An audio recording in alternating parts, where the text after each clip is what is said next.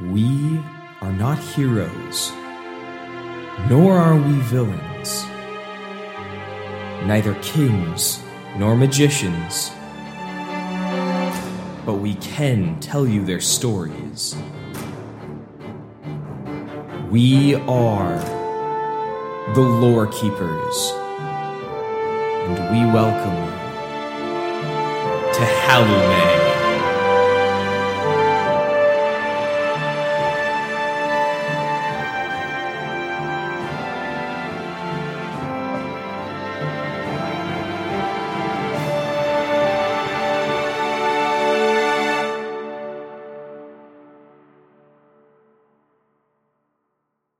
Willkommen nach Halume. Sorry, German. Welcome to Halume. You are listening to Lore Keepers, a lore-building podcast where we talk about aeons of history, heroes and villains, and the forces that whirl about it all. I'm Carter. And I'm Frank. And whether you're interested in stories, looking for inspiration in your own world building, or perhaps you want to participate, we've got something for you. This week, we're talking about vampires. But Frank, how are you doing? Oh, we're finally doing it, Carter. I don't want to tell you about how I'm doing. Can't we just jump right to the vampires? Do we have to do a preamble? Oh, we just fastball preamble. Frank, 3 words. How are you doing? Good. Yeah. No, okay. I suppose I could expand on it a little bit more. Good. Yeah. Well, the last couple of days have been fine. You know, it's been, we're getting close to the Christmas season, you know. I guess it is the Christmas season. Anything from the moment after the turkey has entered the stomach fills everyone with Yuletide dread. I mean, excitement, right? Because everybody loves not the stress of the holiday season. It's great to want to figure out presents for all of your loved ones, and Yep. And because you just really want to show them that you love them, and you're not sure how to express that love. It's great. The truest way to express love, Frank, is through capitalism. Yes, no. Is through telling the people you love how important they are in your life. And you know what? What? I bet you don't do that enough. I don't. Who does? So, really? Who has the time? Everyone listening to this podcast, hit the pause button. Mm-hmm. Definitely come back, but... Yeah, please come back. But hit that pause button and call your mom, call your significant other, call your child. Call your dad. Don't call your dad. Fuck your dad. Yeah, seriously, fuck your dad. Come on. Dad, remember when Dad tried to put up that tree house and he fell out and his pants got caught on the ladder and just ripped a big hole right in those jeans on the butt, and that's what you get for buying cheap jeans. Yeah, it's what you get, Dad. Fuck you, Dad. Don't fuck your dad. Great. Yeah, don't fuck your dad. Probably don't do that. Don't do that. No, don't do that. Don't do that. And then now you can press play and welcome back. Welcome back to the Lore Keepers. Frank, a podcast about we're talking about eons of history. Carter, did you want to add anything? No, I'm good. I'm fine. Doing good. Yep. Okay, I will ask one thing, one obligatory thing about your college life. How close does your break ride up towards Christmas Day? Oh, my last day of class is tomorrow. Oh, hell yeah. Are you serious? Yeah, but then I have finals, but... Sure. I have no finals. Do you have 2 weeks of finals, or just... Oh, but you don't... Okay. Yeah, I mean, no one... Damn. Let me tell you right now, no professor wants to have a final, so they just have all the finals on the last day of class. Man, I feel ya. That's...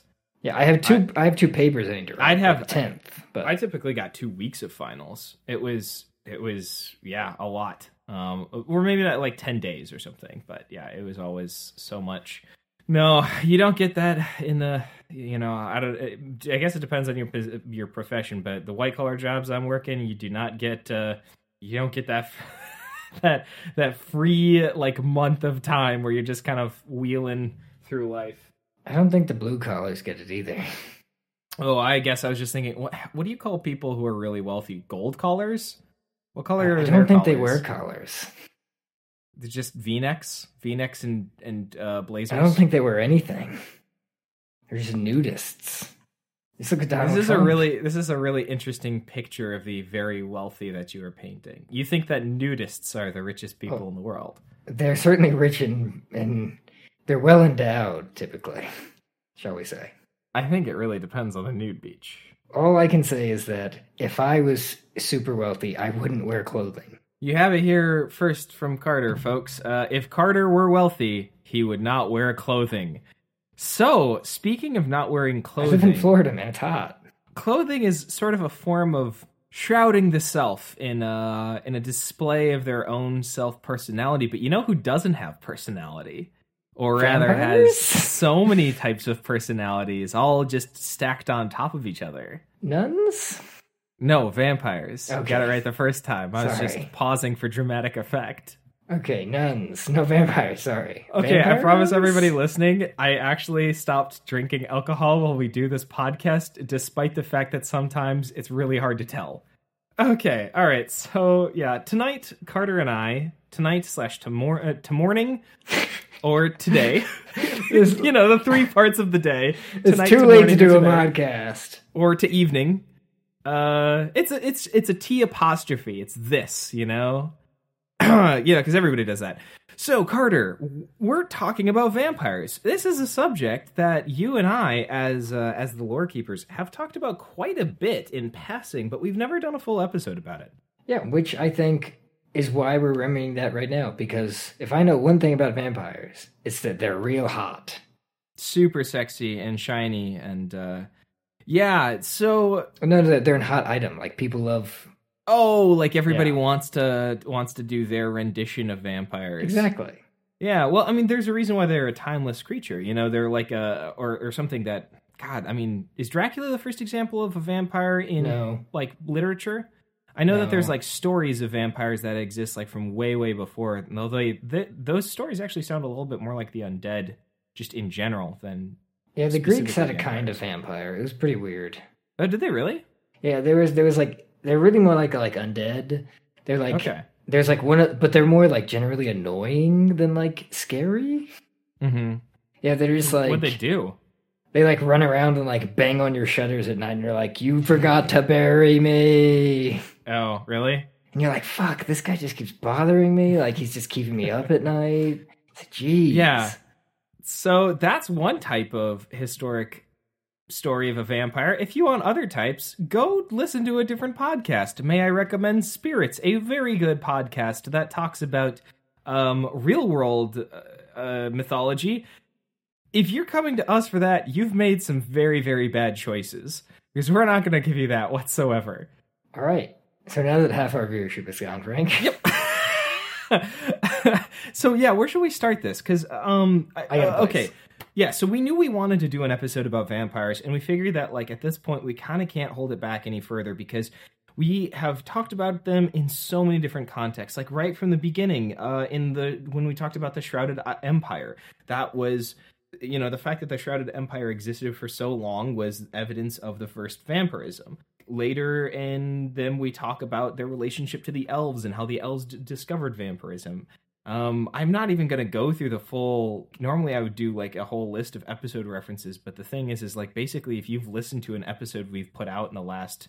since we started, it's probably had something to do with vampires, which is now making me feel a little like, wow, do I have a thing?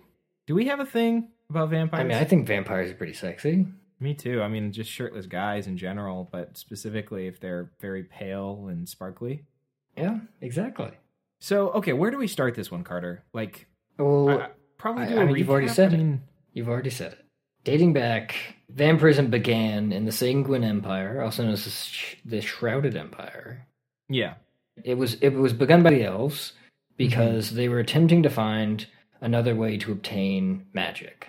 Yeah, and for context, it's not really called it wasn't called the Shrouded Empire by the people who lived in it, at least not at first. Occasionally you get terms, but that was sort of like negative connotation. So it's not like, you know, the Empress herself or, you know, anybody else who was running it at a high level was calling it the Shrouded Empire. They were just calling it like the Empire because it was the only real form of established government that existed at the time. Yeah, I always figured the shrouded, right, epitome or whatever that's called. epithet? Epithet, that's the one. Not epitome. That's epitome. The shrouded epithet really was brought by historians to it because we get a lot of record of it being an empire. Mm-hmm. And it's massive and all, but there's not a lot of record that comes out of it that kind of tells us what was going on. Right, exactly. Yeah, and so a lot of that stuff is recovered history. I mean, there are ways, of course, it's Halloumi, so there's magic all over the place. Some historians even tried to reach... So I'm actually just going to throw this in here. This didn't exist until 10 seconds ago, but I'm throwing it out here, and I think that this feels good.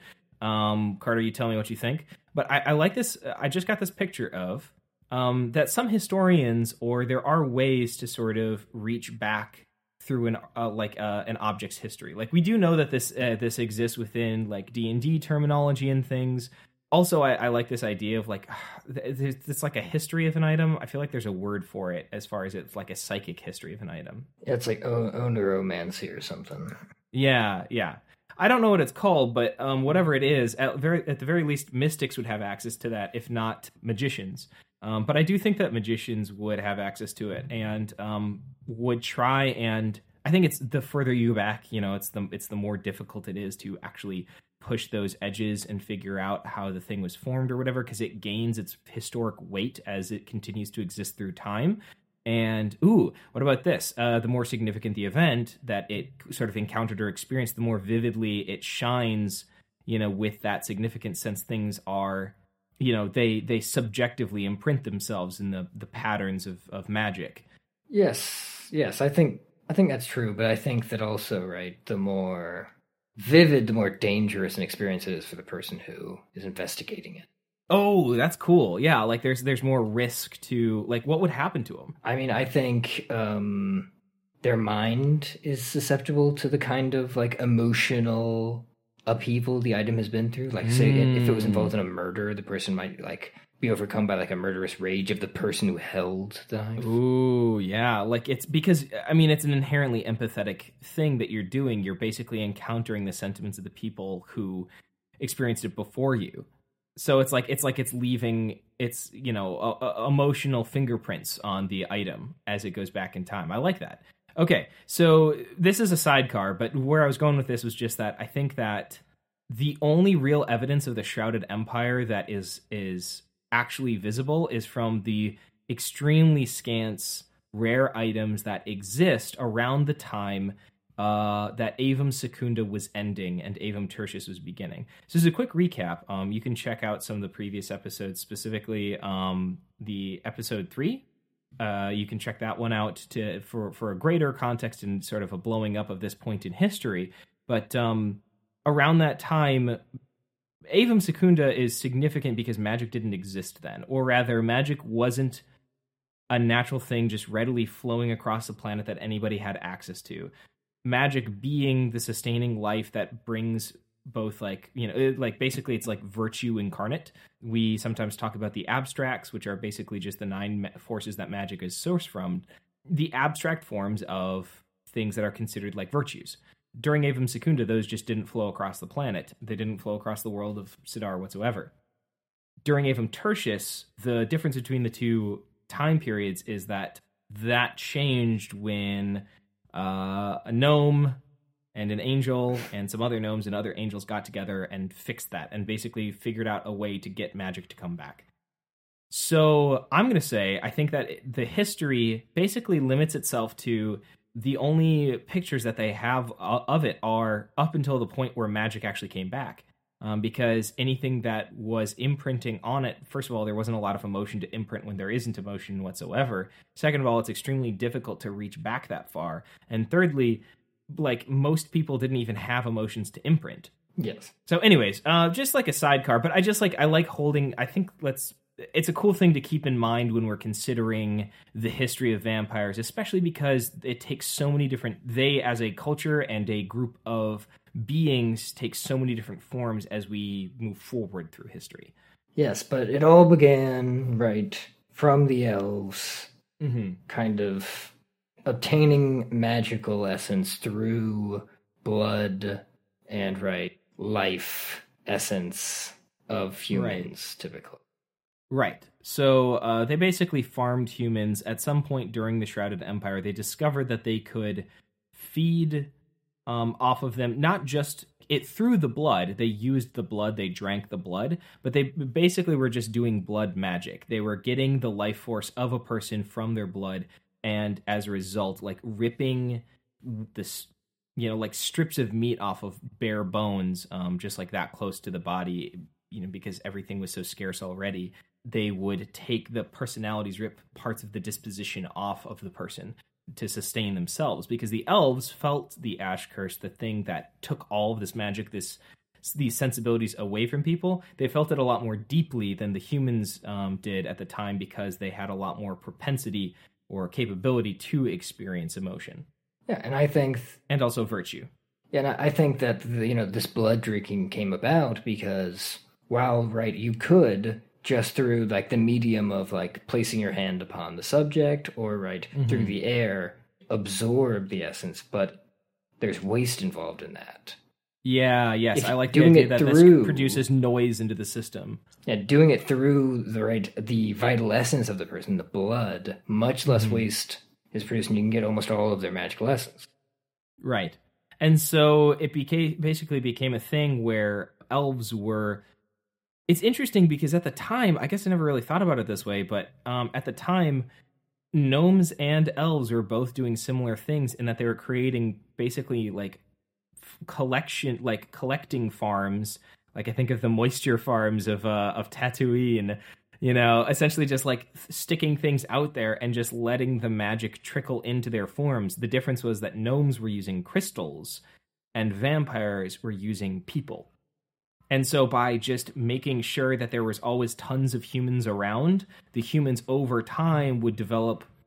I mean, they were scant shadows of personalities as they truly were in other times, but it was enough for the vampires to sustain themselves off of as sort of like the less than 1%, the 1% of the 1%. Yeah, so now we have a little bit of an origin story for these vampires, right? Mm-hmm. This isn't, right, by all means... what it is to be a vampire. This is just the first beginnings of vampirism. Right. So I think...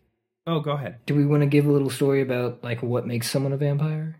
Yeah, I think it'd be good now to kind of, like, acknowledge the distinction that what we call a vampire shares a lot of the traits with which you commonly would recognize, but the consequences of those traits have much different implications than they would suggest in, or maybe it's a different interpretation of similar implications. We should probably just talk about like the splintering that happens to a person when they become a vampire, especially as they go deeper into it. I want to talk about what it is to be a vampire, because we have this original picture, this blood drinking picture. But we also have, right, more modern, right, as in closer to Avon Quintus picture. Mm-hmm. Okay, yeah, like, where do we start with that? Did you have, like, a specific point that you wanted to start with in terms of, like, the implications? Well, like, what is it about that person that makes them a vampire just the same as our blood-drinking compatriot elves? Well, because they... I think... Well, okay, yeah, let's start with this question. Do all vampires in Hallume drink blood?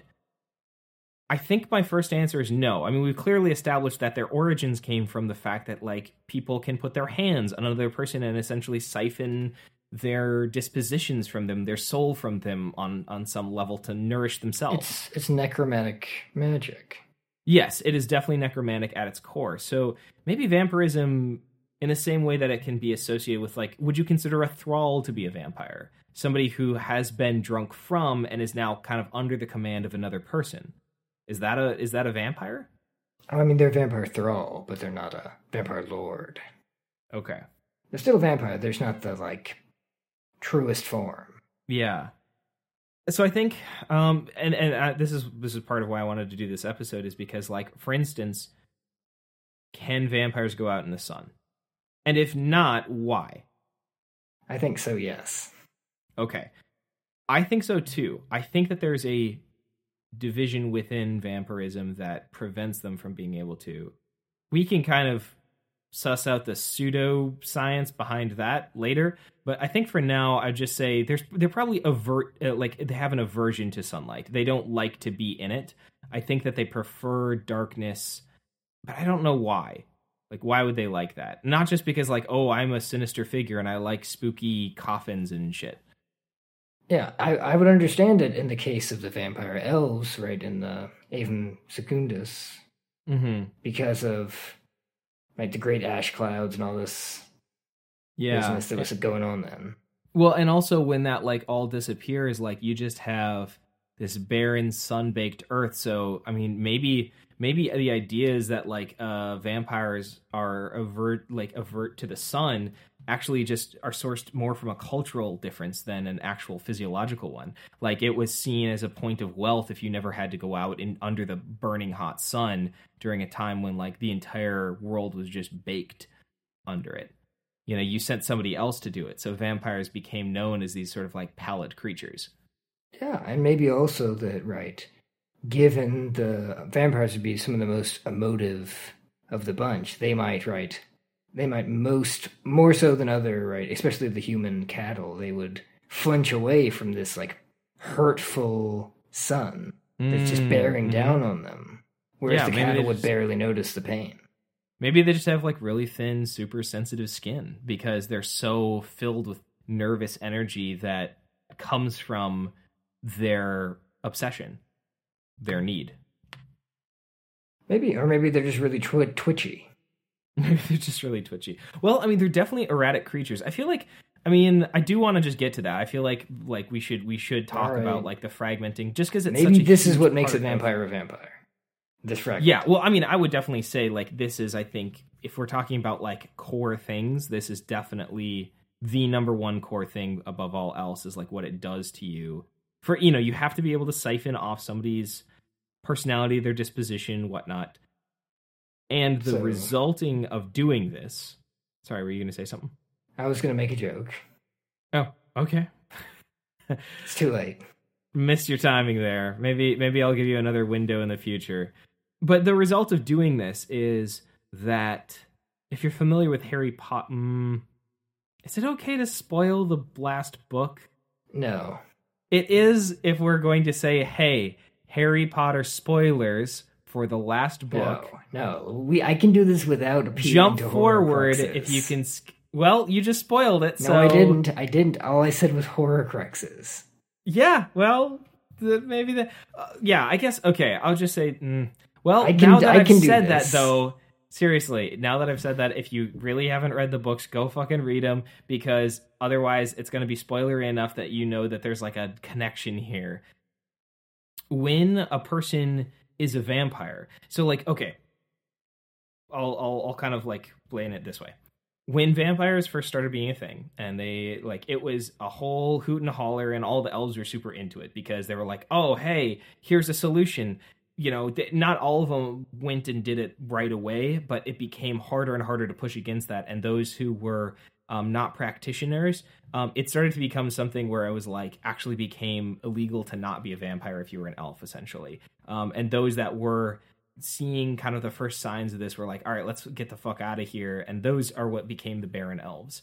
As this gets like more intense, the you know, and all of the elves are becoming vampires. It's not until about the first 100 years or so after this becomes like a very common, you know, in vogue thing, the first effects of the degradation that happens to people as they start to fragment themselves started to occur. Now, like, what am I talking about when I say fragmenting?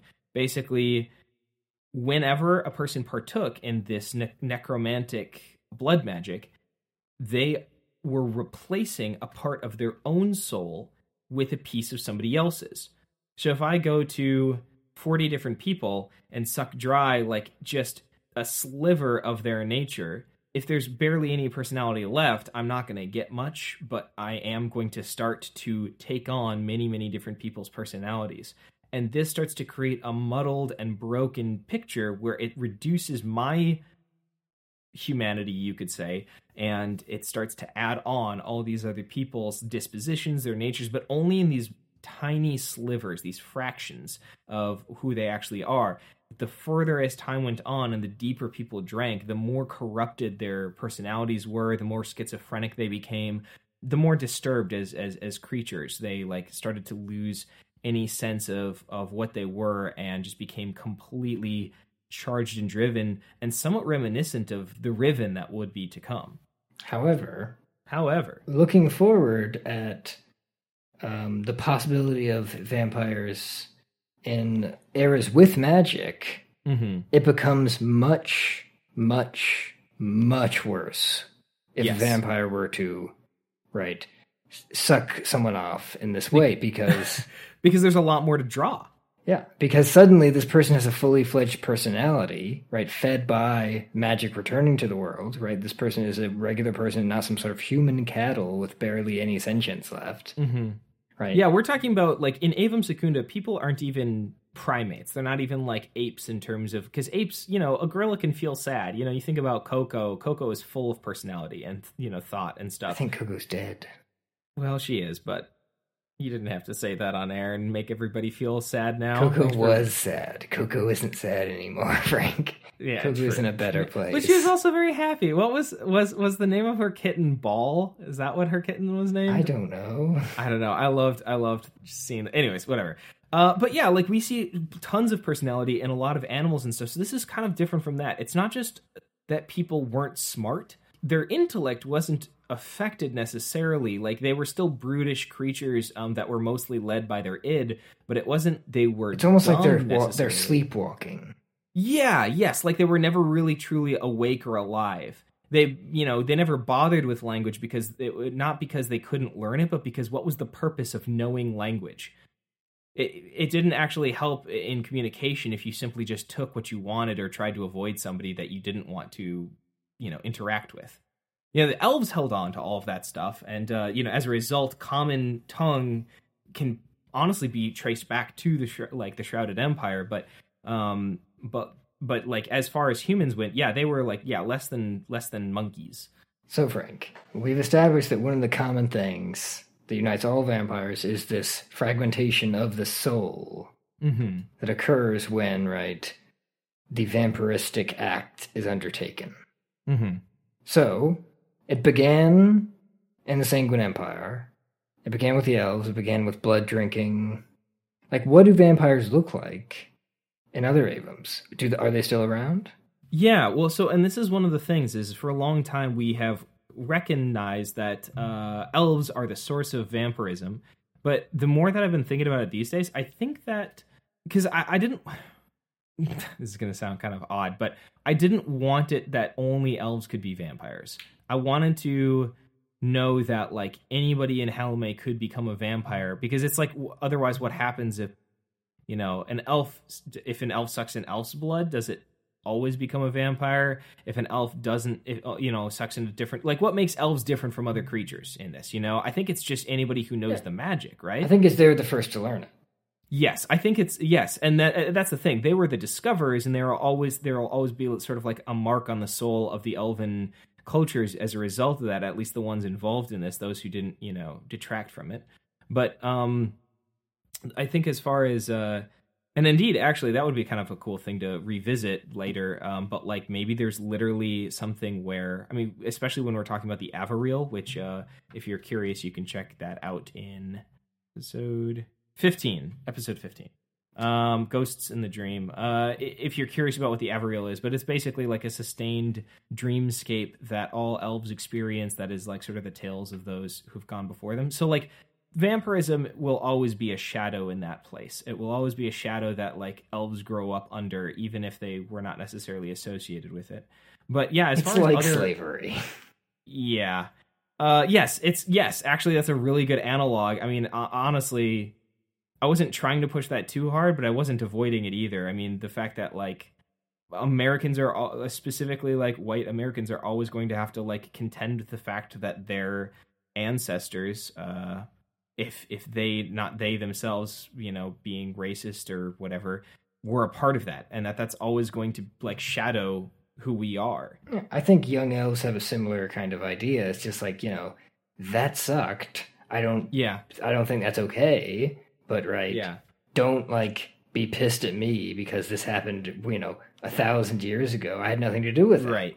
Right, exactly. It really, and it totally depends on how an elf decides to deal with that. Really just depends on the elf as they grow up. But And especially without getting super into like socio-political modern day climate more than we already do, like the fact that this stuff does tend to repeat itself in Helme anyways. It's America wasn't the first example of slavery. It was one of the last, also, unfortunately. One of the last versions of official slavery, but like for hundreds of years, the word slave comes from Slav, as in like the Slavic countries. Yeah. I didn't think you were avoiding the comparison too much, considering the elves also owned humans as slaves. Oh yeah, for sure. I mean, like, yeah, literally analog there. The slavery of the elven nations like was built on the backs of the Shrouded Empire. But okay, but we're talking about other vampires as well now. A tiefling could be a vampire. A dragonborn could be a vampire. A Refiak could very much exhibit vampiric natures. We'll talk about that someday. All right. But basically, anybody who is afflicted with the sickness, like, it's us interpreting the common lore in our own way. If this is your first episode that you've listened to, welcome. That's what we do. If you've listened to any other episode, you already know this. Yeah, so anyone can be a vampire, not just elves. Though elves are the stereotypical vampire. Yeah. And if we're starting with just like general appearance, I think that they start to lose the sharpened ears. Or I think that their features they do start to morph and change, but they morph and change with the people that they're drinking the blood from. They start to take on just like tiny ticks. Like maybe a person has like some pretty deep crow's feet around their eyes. Maybe after drinking from their blood, like within a couple of weeks, the vampire will start to develop just like loose like wrinkles around the edges of their eyes. Not like super dominant, prevalent, like right away, but like you can see the hints sort of ghosting on their face of the different people that they have drawn from. And so they start to look like an amalgam of, especially if they're drinking from many, many different races, they start to look like an amalgam of all races. I think this is something that I think one of the things, the big markers is, and this I take, are you aware of the common, I guess, like, it's not really an idiom, the common kind of saying that the eyes are the windows to the soul? Yeah, I think that's actually from the Bible. Oh, really? Yeah. First biblical quote on the podcast. Yeah, we've never talked about the Bible before. I should correct, I've never talked about the Bible before in this on this podcast. Totally. So, I think that the eyes are the first to change. Maybe like when you look into them, you can start to see that there's something a little disturbing, kind of off about this person. Yeah, and I think that it affects eye color in an interesting way. Yeah. How do you like? What are you picturing?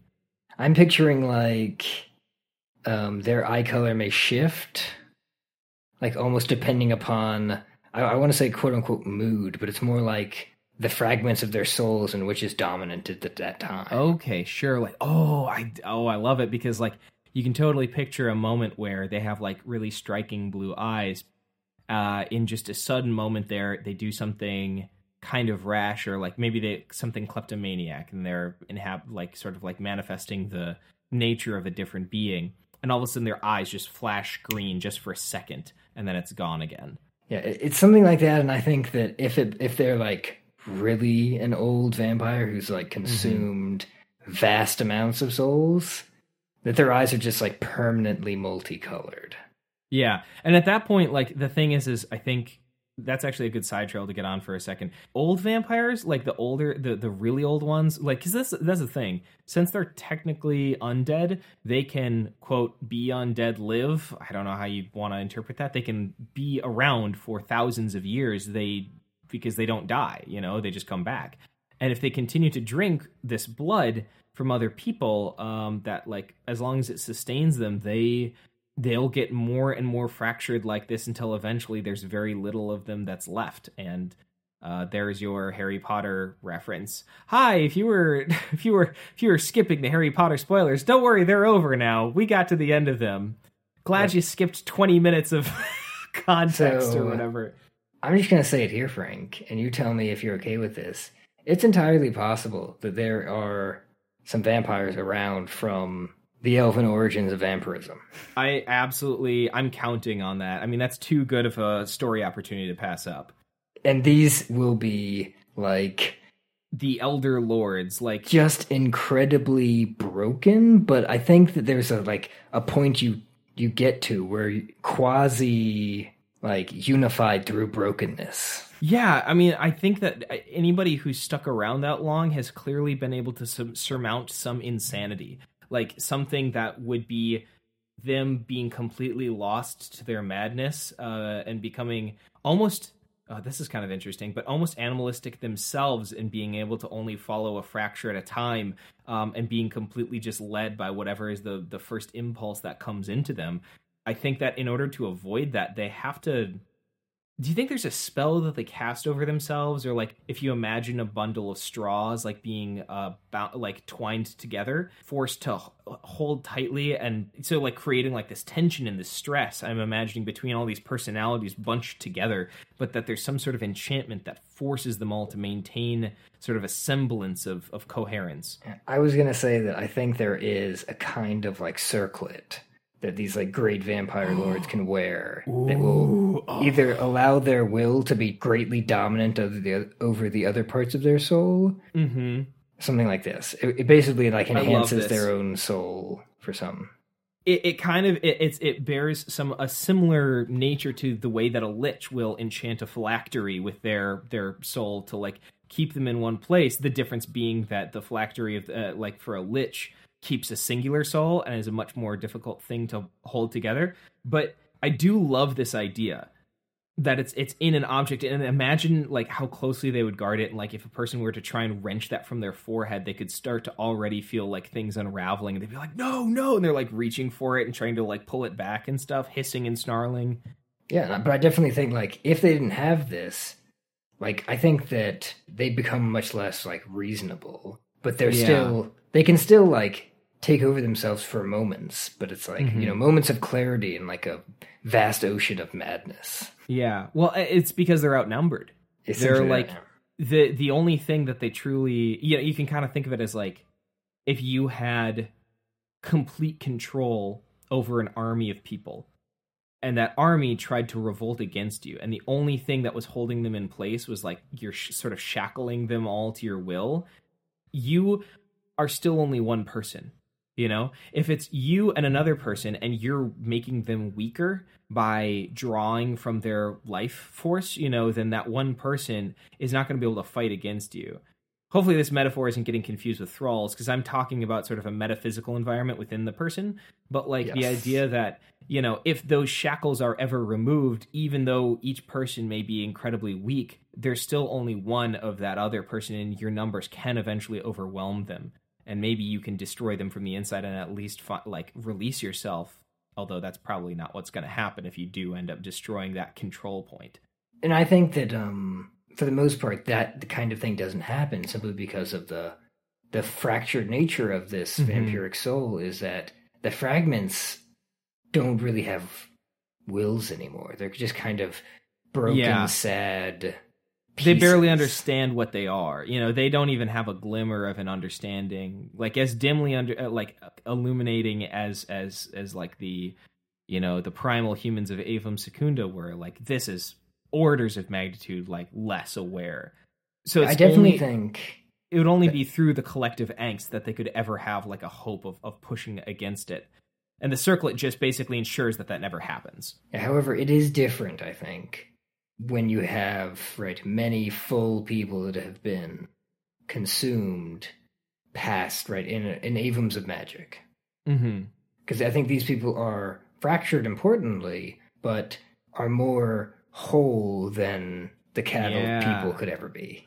Yeah, they're less like strips of meat on like bare bones, like difference between like, ribs and God, that's a weird metaphor. They're just, they're more complete in terms of like what it is that the vampire is devouring. Like you can think of, maybe put it this way, like imagine you have a vampire lord.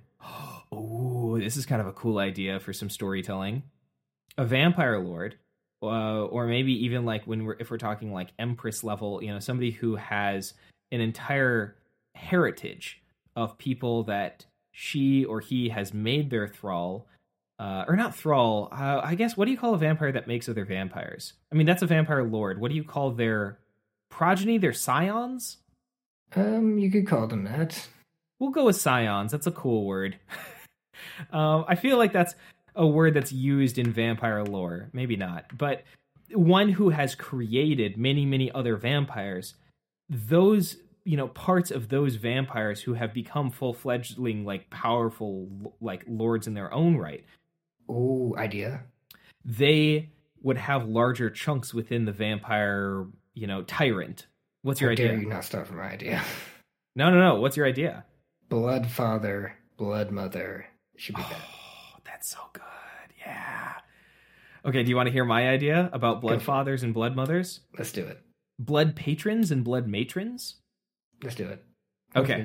Like a blood father or blood mother is what you refer to as like one level above. But when you're talking about like the family in general, whoever's the root of the family is your patron or matron.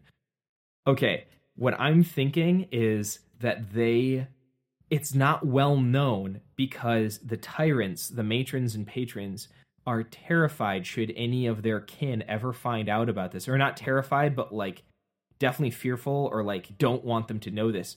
But this is like deep knowledge that you only like gain if you've been around for hundreds of years, and only likely unless you discover it on your own because somebody else has told you it, that there's a secret weakness that the tyrants have.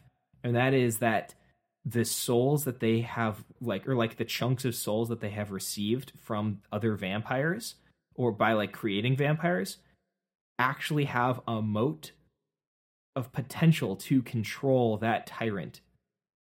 So I'm totally picturing like if you had like a vampire become aware of this, that it like sort of like reaches out to its patron and plots and plans over years and gets things like ready to the point where they can actually subvert the control and become the tyrant themselves and put the patron or matron under their thrall.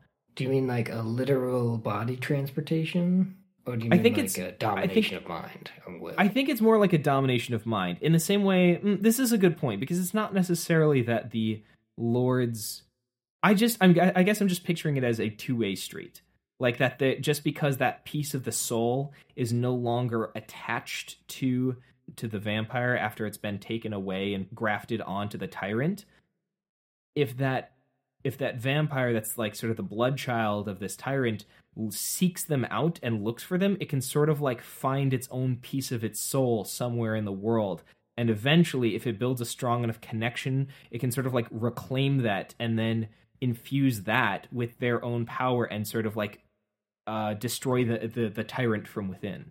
What I was imagining was either through like magic or like, cutting themselves with a soul dagger and then plunging it into the tyrant and thus like infusing, like basically tearing out their own soul and thrusting it into the tyrant, thus making their own soul whole and dominating the tyrant from within. That's what I was imagining. Like literally tearing out their own soul and stabbing into someone else to take them over from the inside. Yeah. That definitely like wafts of phylacteries, and I love the idea of a lich helping like a younger vampire out to take control of a tyrant by like helping them craft this soul dagger to then, in return they get a piece of the pie or something like that. Oh, that's so geez. Sinister. Also Frank, or future Frank as it were, we need to do an episode about liches. Oh, we absolutely do. For those of the uninitiated, a lich is simply an undead lord. They're usually pretty ambiguous in terms of what their powers are, but they're usually like, in the same way that we're talking about vampire tyrants or whatever, they just have control over like armies of undead. And the key thing about them is that they kind of can't be killed. They're even more unkillable than a vampire because their soul does not exist within their bodies. As long as their soul is hidden in what's called a phylactery, they can always reform themselves. I always imagined liches as wizards seeking immortality who, take out their own soul, place it in a safe place, and then, using, dark, forbidden, necromantic magic. Yeah. And rule over vast stretches of undead armies to conquer the world, kind of thing. Yes, totally. I mean, you pretty much have it like nail on the head. I think my one piece of flavor that I'd push is for liches due to the metaphysics of Hellume. I hear it joked all the time, and I think I always love kind of this idea in like forums and things where like, I don't know, you read about people where it's like, oh yeah, no, everybody always puts their phylacteries in like these, significant items or whatever. Nah, like just put it in like a nail in a door 1,000 miles away. Like why ever put it in the same place that you are? I think that I would just say, in the world of Halloumay, I think the thing, whatever it is, it has to have some significance to the Lich, because it basically, if it doesn't, then it doesn't have. If you think of that connecting that two-way street, that point that they can find, they can't locate the phylactery themselves if it doesn't have some significance to them. I also think that it's like an emotional waypoint. Sorry, I also think the material is probably somewhat important. Yeah, probably. Well, I mean, there's a whole complicated spell, I'm sure, that comes into like that has like some of the rarest materials in the world. You know what? I'm going to say it. Liches require Erebor seeds. All right. They require pieces of the crystal, the Erebor crystal that was originally like at the heart of Sidar. And after it was shattered into the Ash Curse, like they need one of those as being like, or maybe it doesn't require it, but it's just about the only material that's actually valid. You'd have to essentially synthesize something in terms of its equivalence for its necessary ability to possess and maintain a resilient connection and protect that soul over a long period of time. Ooh, I just had an idea. What's your idea? What do you think an alloy of adamantine and mithril would look like? I'm sorry, but I can't answer that question. All right. For sake of it is a oh crap, a seal. It is a sealed question. Well, it looks like I am a clever little boy. You may be onto something. I couldn't possibly say. Okay, we should get back to vampires though. Okay, so you got the tyrants. You got this family structure. Let's actually talk about that for a second. How do you think societies manifest in like future? So obviously we have the empire at the beginning, right? But like it's also the only thing that is any manifestation of government for that entire history. But like after people's virtue returns to them, we see governments of all sorts, first being formed. It's definitely very similar to how Western civilization is basically just copy and pasting Greek governmental structure. Yeah, it like pretty much all of the Westerns civilizations are just taking that template and just doing their spin on it. Yep. So I think it's that. So like I mean, yeah, well then what do you think are we have a fork in the road, and I've never felt it as strongly as here before. Like we can revisit one, but we got to choose one right now. We could either go down the road of what are vampire societies going forward and how do they look? Or we could say, let's stop for a second and think about how those first Avum Tertius societies were impacted by vampiric government.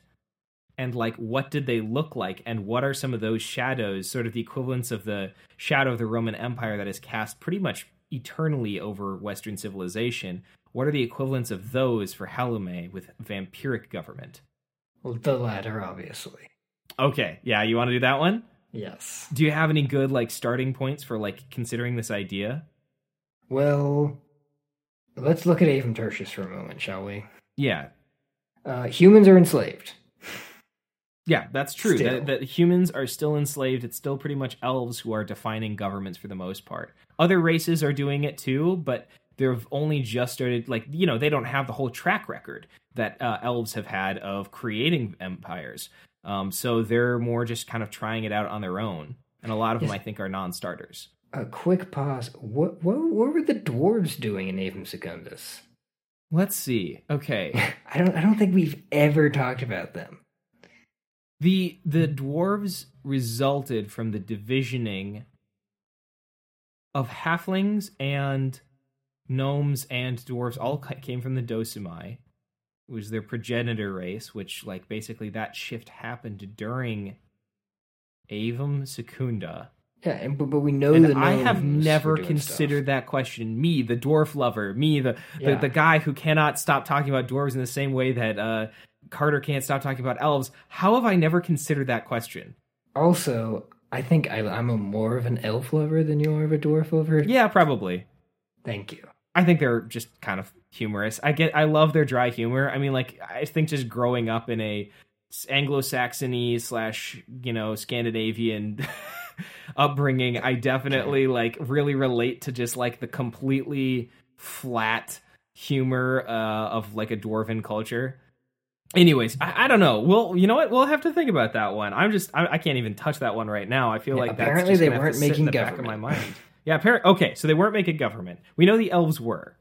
Yeah, the gnomes are like communists or something. Yeah, they were definitely. That's actually a pretty good reference to say. They were very agrarian. They were extremely violent to anybody who wasn't one of them. But within their cultures, they were highly insular farm life. So extremely violent to outsiders, and very protective of the Veld, which we will talk about one day. I said gnomes, not halflings. Oh, I thought you said halflings. I'm sorry. I said gnomes. Yeah, I think gnomes and halflings are both communist. Gnomes would probably be the closest to a real working government because they actually had to figure out how to get it to work between them and angels, and they had the help of angels too. Excuse me, the elves conquered almost the entire known world. Yeah. I call that a working government. Yeah, I'm talking about Oberiska.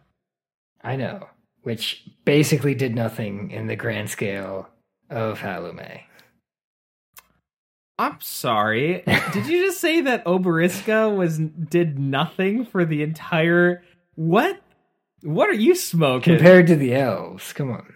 Okay, governmentally, sure.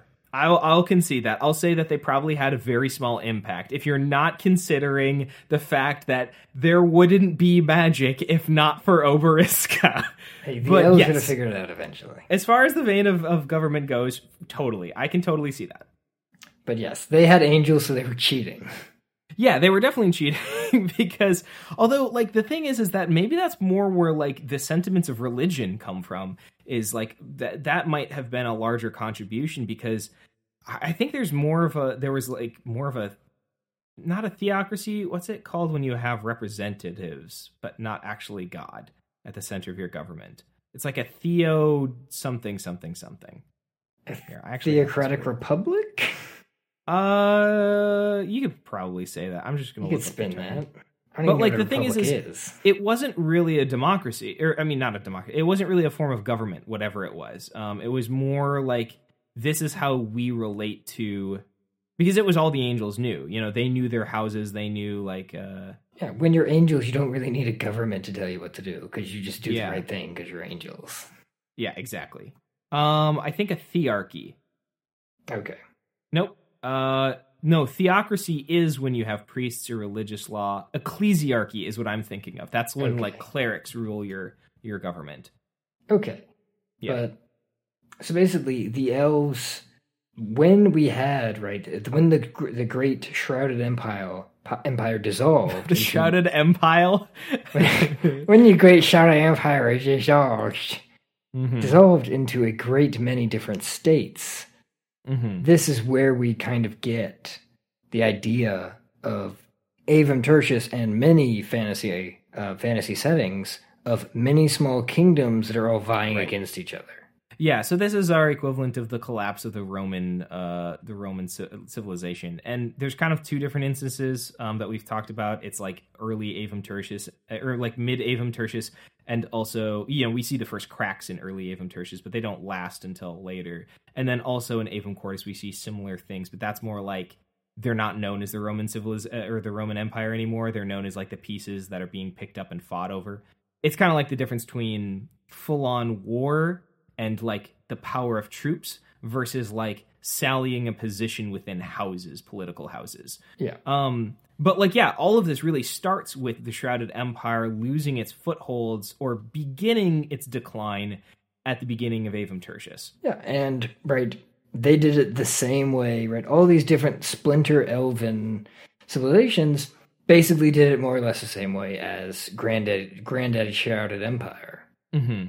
Right. From them came, eventually, right, as we get into Avum Quartus and Avum Quintus, the freed human slaves kind of took a similar stance, However, right, their ideas were modified by the dwarven invention of capitalism. Right, yeah. And that doesn't happen until Avum Quintus. I mean, we see, like, an capitalism in, like, the later ages of Avum Quartus, but people were too busy just, like, beating the shit out of each other to ever bother to, like, nobody could produce wealth because so much money was just going towards warfare. Yeah, so oddly enough, we see that vampires did not invent capitalism. No, they didn't, which is kind of an interesting separation from, like, common sentiments of the ways that they're portrayed in pop culture. Yep, vampires are actually more like... Libs? Liberals? No, I was going to say... No, I was not going to call vampires liberals. No, I was going to describe them more so as, like, aristocracy. Oh, I thought you were going, like, I've heard like an argument before where, like, vampires are liberals and zombies are Republicans, basically, like how they're viewed and vilified by the other, like mindless consumers versus like hyper passionate always pushing the boundaries kind of people. Sure. Anyways, unrestrained passion. But yeah, but this idea is super engaging to me because what are the sins of government as interpreted by the Shrouded Empire? We have things that we will never be able to shake because, in many ways, smarter people than me have argued that government is a necessary evil nonetheless, or that it only brings about evil. It's because it's domination. Yeah. And I think we see this with the whole vampire thing. I think we can continue on this line of vampire, right, dominating the cattle so as to produce their own good, right? And then, right, we have a chain of domination going all the way at the top with the tyrant, right? The tyrant vampire, the vampire lord, dominating the lesser vampires. Mm-hmm. Right? Yeah. It's domination. And we don't see this with the angelic kind of view. Mm-hmm. Though we do see this with the dwarven capitalism. Still, interestingly enough. But basically, I think the leftover is the fact that few people have great power that they wield against the many. Yeah, I guess I'm just trying to think, like, how do I put this?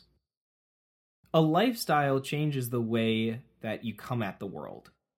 Both people might want, like, two people might want to gain some power, but because one person grew up surrounded by their parents constantly talking about politics, they'll interpret that like, okay, political power is real power, and they might try and push for that, whether it be through a state office or through, rebellion, through protests and stuff.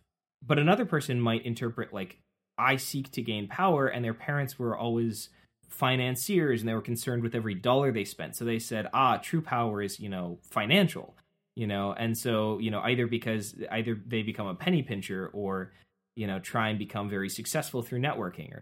I understand. Yeah. Where I'm going with this is basically like, how does having the vampiric lifestyle make things look different than... Yes. Like, how does it change their approach, I guess, to governance? It is, as I said, with domination, except let me be more explicit. It's that... and putting power not in the hands of the people, but rather in one trustworthy leader. Okay, sure. Yeah, lots of autocracy, lots of unquestioned kingship. Yeah, totally. So maybe it doesn't look actually all that different from the way that like things already look. Do you think that there's any delegation? Is it because I think in a House of Vampires, if you have a tyrant and you have all of the lessers, like I think the lessers still have. They might need to pay tribute to the tyrant, but they kind of still have their own. You can never really truly leash a vampire. Like they still have their own will, and they'll fight for it, tooth and nail. Yeah, and I think this is something that kind of these structures were brought up about, right? Having this idea of like, if you just kind of like force these vampires to always obey to your will, right? They're going to revolt.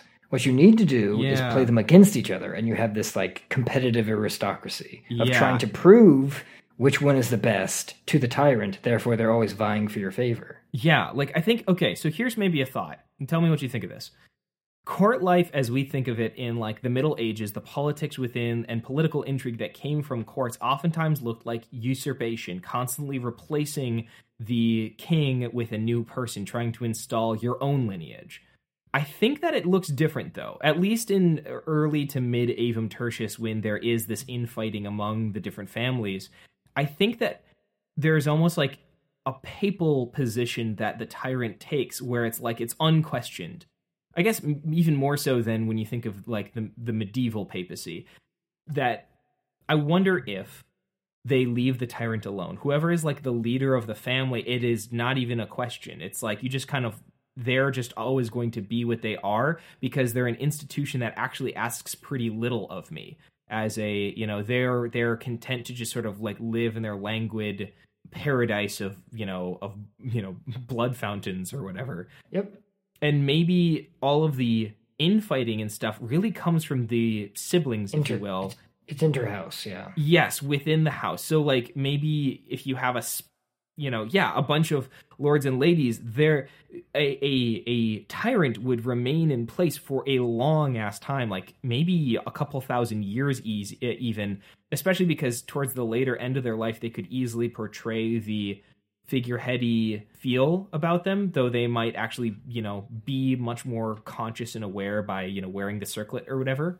Yeah, I don't know. I'm just getting this picture that, like, it's a lot more infighting in between the houses and playing them against each other than it is, trying to go after the lead position. Interestingly enough, each house kind of mirrors the society in a way that, like, right, the head of the house is as to the tyrant. Yes. Basically, the head of the house is their little mini tyrant, and they rule their house in the same way. Yeah. Except, right, because the Shrouded Empire is alone, it is the only empire. Right. If there were other empires, right, it would act as its right. The houses do; they would fight, but there's no other. But there is no other, right? So I think I almost think like there's. Maybe I'm trying too hard to make this look different from medieval politics. I think it just has, you kind of can't really get away from that. We have this major difference of, okay, yeah, go ahead. So we've established that back in the olden days, in the golden hour, there was division in who did what. Yeah, it was delegation. People kind of did their own thing. Honestly, it's the perfect picture of an anarchy because everybody was on the same playing field, actually equal. I'm talking like let's look at like Rukin's like distorted view. Sorry, not Rukin. Okay. Sure. Rorark. Oh, Rorark's distorted view. Yeah, right. Which references episodes 8 and 9. If you are curious about Rorark, we're not going to really get into the history here, but you can check it out in those. Yeah, Rorark is divided into houses, and each house is responsible for a certain kind of work. Right. Right. One is responsible for warfare, one is responsible for magical study and the production of mages. Mm-hmm. Right. One looks over agriculture, and we don't mention this enough, but the undead run agriculture in Rorark. We'll have to talk about that sometime when we talk about the undead. Yeah, and so, right, we have important separation, and each one, right, becomes more important as, right, politics shift, but for the most part, war and magic stay on top. Yeah, pretty much. Yeah, with, right, House Alik'r, the, like, spy master house. Right. As being, right, seemingly always behind them, but probably always on top. Yes. Yeah. Rule from the back seat. Exactly. Situation. Yeah. Manipulation. And so I think we see a similar thing in the beginning of these vampire courts, where we have, right, each house is responsible for certain like things. When they start to fall apart, like at the beginning of when they're falling apart, or are you saying at the beginning of the Shrouded Empire, we see this similar thing. Okay. Yeah. Certain houses responsible for certain things, and they're trying to do, right, be the most productive or whatever. And then, right, this slowly begins to drift into just everyone trying to do everything better than everyone else. Yeah, you know what? And that totally it plays well with this idea that they become more broken in their intents and purposes, more divided, hyperactive in terms of like how they're shifting from one sentiment to another all the time. That they would want to. It's almost like I can't control my inner environment, so I'll ironclad my outer one. If I can't control either, I'll at least control this one because this one I can control. So yeah, this inter-house warfare basically eventually becomes like, listen, I know I'm supposed to be the warhouse, but like I'm doing industry better than you ever did. Exactly. Like we're so good at making machines, maybe we should start making other stuff too. Yeah, exactly. Or like, the mage house is really like slacking on producing mages. Like the mages it creates are like barely competent. I bet if you give me a few of their resources, I can do it 100 times better. Yeah. And then the tyrant's like, this is great. This will keep you guys fighting against each other and not fighting me. So yes.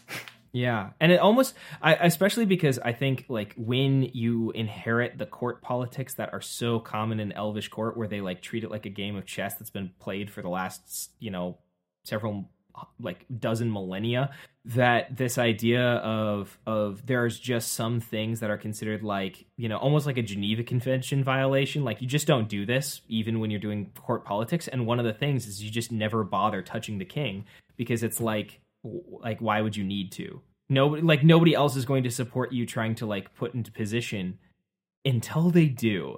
And I think that is maybe where we're going to have to call it for tonight, because the one time, I think maybe there's like one significant time where somebody replaces somebody of incredible power. And maybe that's the thing that starts to cause the actual true downfall of the empires. Maybe that's what's responsible for the fact that elves don't have an empire anymore. They have a hold. The elves, especially high elves or forest elves, they live in small like holds that they like possess. It's almost like a reservation. Yeah, but we have seen something like this, right? If you recall, right, House Grimfang rose up against... That's right. Yep. That's right. Because this was right when vampirism? Vampirism? Vampirism. This is in vampiracy. Vampirates. This is in vampirism was on the decline, and people were realizing that, right, with the return of magic, they didn't need to be vampires anymore. Yes, that's right. I remember this. Okay, I mean, gosh, we could do a two-parter on this, really. We'll see how we feel next time, but like because that's a huge thing we haven't even talked about, is like how did the vampires react when magic returned and they didn't have to do blood magic anymore? Well, the answer is House Grimfang didn't like it. Yeah, because the Empress actually said, all right, no more vampirism. We don't have to do it anymore. Let's all just not be vampires anymore. Which like didn't sit well with a lot of people within the vampire, like the Shrouded Empire. And this caused it's what created the first cracks during the downfall of the Shrouded Empire. Damn. Okay. Well, I think that might be where we have to leave it. Was there anything that you wanted to go back to and touch on before we called it? Liches and soul daggers. I mean, hell yeah. I mean, was there anything you wanted to add, or just that they're cool as shit? Soul daggers are a thing now. They absolutely are. You just slipped that one right in there, like a dagger in between the ribs. I just let that happen, huh? There is some kind of material that these daggers are made from, and they're typically only made as daggers because it's so rare. Mm-hmm. That basically, when you stab someone with it, it absorbs their soul. I think that it's a corrupted Erebor seed. I know I keep on throwing them out there, but basically anytime we're talking about soul-powered energies, like anything that was like strong enough to do shit with souls, I think it has to be Erebor. Or maybe the finest soul daggers are Erebor, but like those that are stepped down are made of incredibly refined jewel or gemstone. Yeah, it could be like, super diamonds. But they're like one use. Oh yeah, you like stab it into someone, and then like if you transfer their soul to something else, the diamond shatters. Yeah, it shatters. Yeah, oh, that's cool, dude. A diamond blade. Fuck. I love it. I imagine it's like, super like magical metal that like channels the soul into the like giant diamond in the pommel. Mm-hmm. Mm-hmm. So like you'd have to have some sort of super magical metal to do the conducting. But I think the Erebor blades are literally just entirely crystal blades. Yeah. Oh, that's so cool. Do you have anything you want to go back to? Yeah, we were talking about, there was that fork in the road. What was the other path, the first one I mentioned? The like shadow of the vampiric... Yeah. Government on Modern government? We kind of... Oh, yeah, well, I mean, that was the thing that we talked about. What was the thing we didn't talk about? Maybe they kind of were both of the same thing? I think you wanted to further expound on it. Okay. Well, yeah, like, I guess you're right. I don't have anything to add to that then. Guess maybe if I'll come up with something in the future, I'll let you know. That's actually us for tonight then, everyone. So thank you for listening. We hope you've enjoyed this exploration into the lands of Sidar and the realms beyond, and perhaps found some good material to add to your own stories. You can reach us at the Lore Keepers on Twitter, or email us at lorekeeperspodcast@gmail.com if you've got questions or thoughts or things that you would like us to talk about. If you've got mental blocks in your own world building, send us a question about something in our own world, and maybe we can jumpstart something for you. You can follow us on iTunes, Stitcher, Google Play, or wherever you listen to podcasts, like Spotify and Google Podcasts. If you like us, give us a 5-star rating, which helps a ton. Or even better, spread the word, tell others about us, tell your mom, tell your vampire mom, tell your vampire matron. Yeah, let your tyrant know about us. I'm sure they've got great circles. Yep. If you live in North Korea. Or America. Oh, Hey-o. I thought we were not getting socially Zing. political. Oh, thanks for listening. Thanks to Josh Silker for his composition of Land of Heroes, the Lore Keepers theme, and thanks to you all for listening. Until next time, don't forget, there are always more tales to tell. Thanks, everybody. Bye. Bye.